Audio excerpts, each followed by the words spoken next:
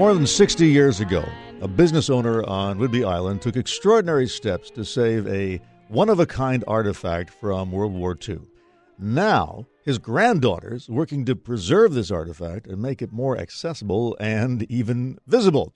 Our resident historian Felix Bonnell jumped into his history mobile and went to Oak Harbor to get the story. Felix is brought to you by Lake Washington Windows and Doors. That history mobile, boy, I need to get an upgrade on that one. Now, the song we heard at the top this piece was number one this week on Valentine's Day, 1943. It's Helen Forrest singing with the Harry James Orchestra from the hit film Springtime in the Rockies. We'll have more on that in a minute. Now, I just learned about the story over the weekend. I met up yesterday with Sarah Schacht outside a complex of commercial properties she owns in Oak Harbor. She calls it the Allgaier Project after her grandparents, John and Myrtle Allgaier. She lives in Seattle, but she grew up in Oak Harbor, and her roots there run deep. We're standing on Pioneer Way, which is the main street in downtown Oak Harbor, and the historic part of Oak Harbor on the waterfront. We're going to go into one of my two buildings at the Allgaier Project and take a look at the hallway where the protected mural is. So this World War II artifact is a mural inside this old building, and the building dates to 1905. It was one of the first auto shops on Whidbey Island. But since 1942, when the air station first opened, Oak Harbor has been a Navy town. And in 1942, that old auto shop building became a USO club for sailors, a place to dance and hang out. And sometime in 1944, one of the sailors from the base, a 19-year-old radio operator from Swanton, Ohio, named Frank Griffin, painted a dramatic aerial and naval battle scene on the back wall of the club. So there's about a 25 by 12 historic World War II mural depicting the U.S. Navy, based out of NAS Whidbey, downing Nazi planes and Nazi subs. Looks like around the Puget Sound, there's mountains and water and smoking, sinking Nazi subs. And it's a pretty vibrant mural based on the historic photography that we have access to through records. And yeah, my grandfather put this drywall up, I think gapped, to protect the mural from getting scraped up as this building transitioned to a series of retail spaces. So does that make sense? The mural's actually not visible. I spent 4 hours on the road yesterday to go look at a piece of drywall. Well, that's the very thing that you do. That's how you make your living. That's what I know. That's what I feel like. Yeah, that's what it feels right. So Sarah Schacht believes her grandfather intentionally built a wall in front of the mural probably 60 years ago when he converted the building into a clothing store run by his wife Myrtle Allgaier called the Casual House.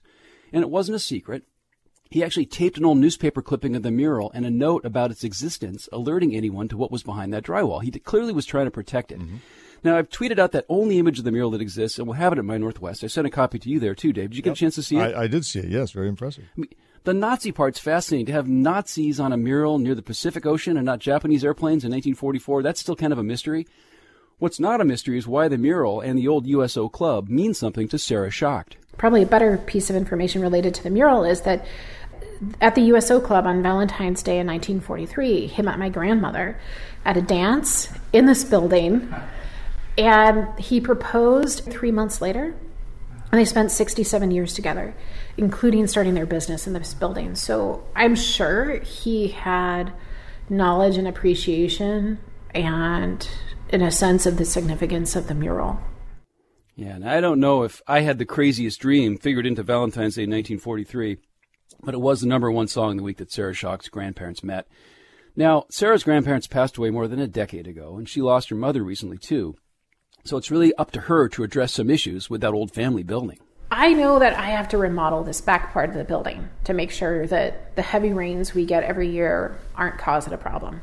I cannot keep mopping up water every winter. So sometime in the next year, I've got to pop the end of this building off and put a fresh one on. That is the ideal time to explore what state the mural is in and how we could preserve it and maybe even move it, because I've heard from structural engineers that I could remove this wall and still have a structurally sound building, that I could replace it with something else, it would be fine.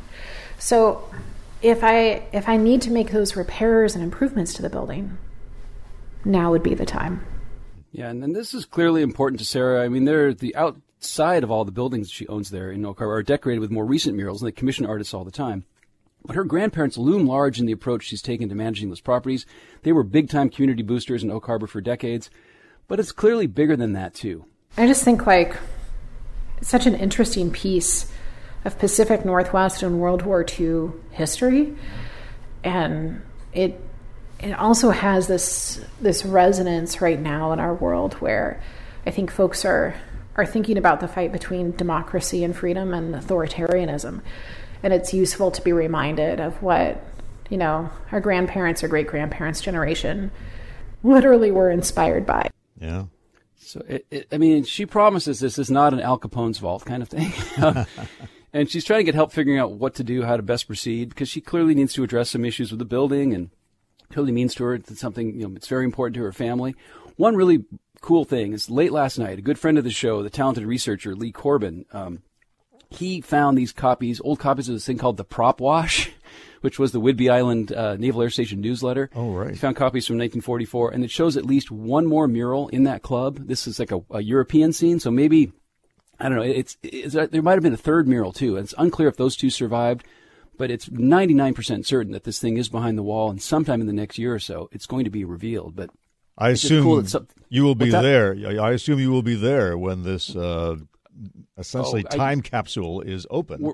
We're going to cover it live, Dave. Yeah, I had my crowbar with me yesterday. I offered to Sarah to get my crowbar out of the car, but she said no. She needs a clear plan of what to do once the thing is exposed, because it's probably pretty fragile. And who knows, it might be damaged by water. We don't know, but it's cool that the family has preserved it for this long and that she's taken on this for the next generation. They have these little video scopes now. You can just drill a little hole in the wall and snake a scope down there and see what's there. If there's a listener who knows how to do that without destroying something, I'm sure Sarah would love to hear from him. Get in touch with me. I'll put you in touch with Sarah. We'll have all the information at My Northwest a little bit later this morning. Felix Spinella, resident historian. All of his efforts are on mynorthwest.com.